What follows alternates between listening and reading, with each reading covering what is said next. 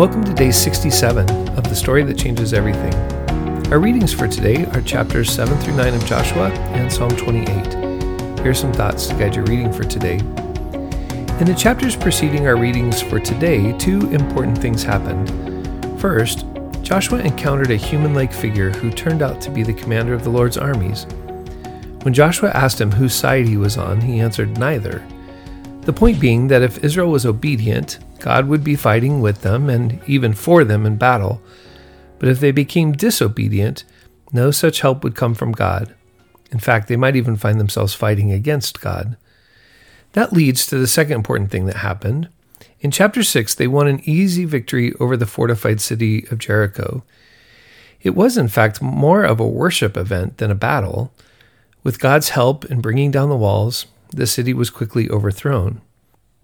But now, what happens in chapters 7 and 8 will serve as a contrast story to the victory in Jericho. Obedience brought victory, disobedience will bring defeat. Chapter 7 opens stating the problem. The Israelites did a disrespectful thing concerning the items reserved for God.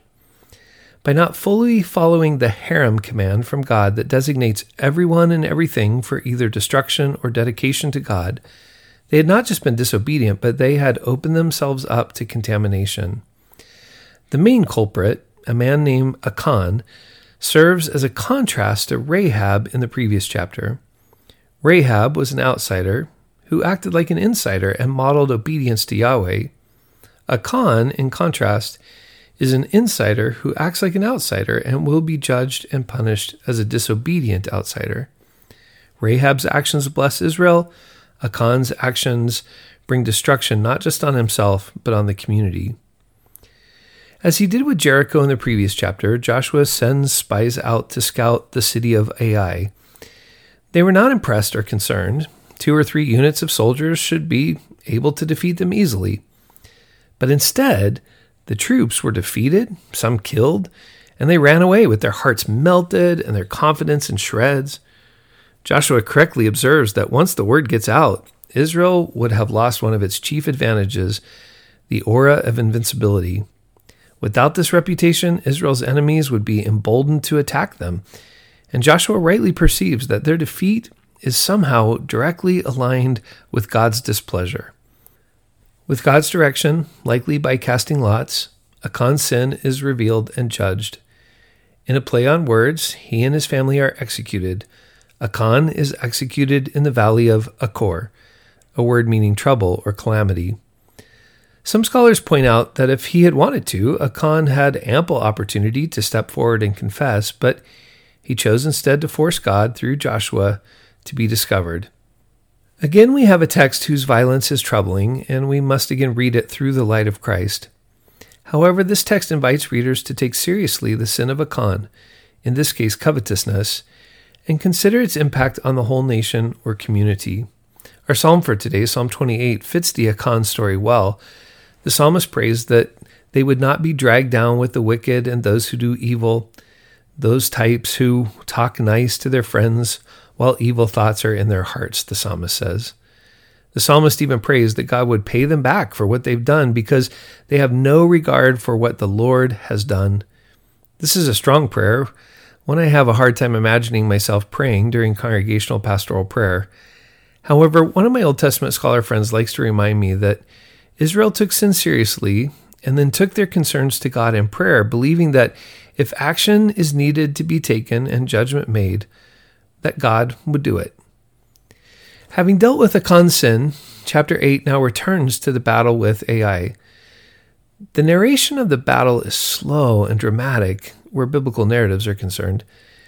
The narrative seems to delight in describing Joshua's strategic maneuvers and drawing out the king of Ai and the military so that the city could be destroyed and the troops caught in the middle of an ambush. The image in verse 18 of Joshua raising up his javelin and the armies rising up in victory is likely meant to be a reflection of Moses raising up his staff and parting the waters or defeating the Amalekites. Now that Achan's sin has been purged and the people are back to being obedient and being on the Lord's side, Joshua and the people renew the covenant on Mount Ebal as Moses had commanded them to do earlier in Deuteronomy.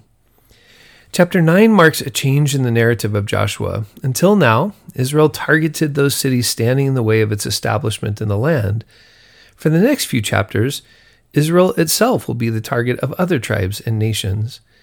In the same way that chapters 6 through 8 showed a contrast between the easy defeat of Jericho versus the challenge of Ai, chapter 9 will describe a nation that makes peace with Israel and then contrast it to other nations that make war with them in chapters 10 through 12.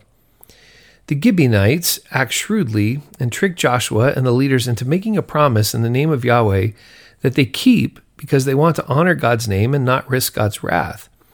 The lives of the Gibeonites are spared, and they are given a role of service within the community.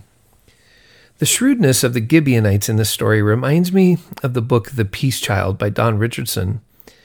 The book is a missionary story, and it tells of Richardson's work among the Sawi people in New Guinea. After learning the language, Richardson told them the gospel story. At the end of it, they wanted to know much more about this Judas. Richardson realized that the tribe so valued shrewdness and treachery as virtues for survival that they considered Judas as the hero in the story. By the way, if you get to the end of the gospel and people want to know more about Judas, something went wrong. Richardson finally found a way to tell them the gospel story that would help them to understand Jesus more clearly. Nevertheless, there seems to be a handful of biblical narratives, like the Sawi people, that appreciate a little bit of trickery and slyness and shrewdness, like Jacob's ability to trick his father and steal his brother's blessing, or Tamar's ability to fool Judah and end up conceiving a child, or in this story, a people who carry around dried up bread to make the Israelites think they're from a long way away when they're really from right around the corner. Somehow that behavior is not just smiled at, but in some cases, kind of honored. Tragedy, victory, and even a little humor come together in today's text. Read today's chapters carefully, looking for things you've never seen before. Journal your thoughts, prayers, and questions. And whatever you do, don't hide God's stuff under your tent. The texts for tomorrow are Joshua chapters 10 through 12. I'll talk to you tomorrow.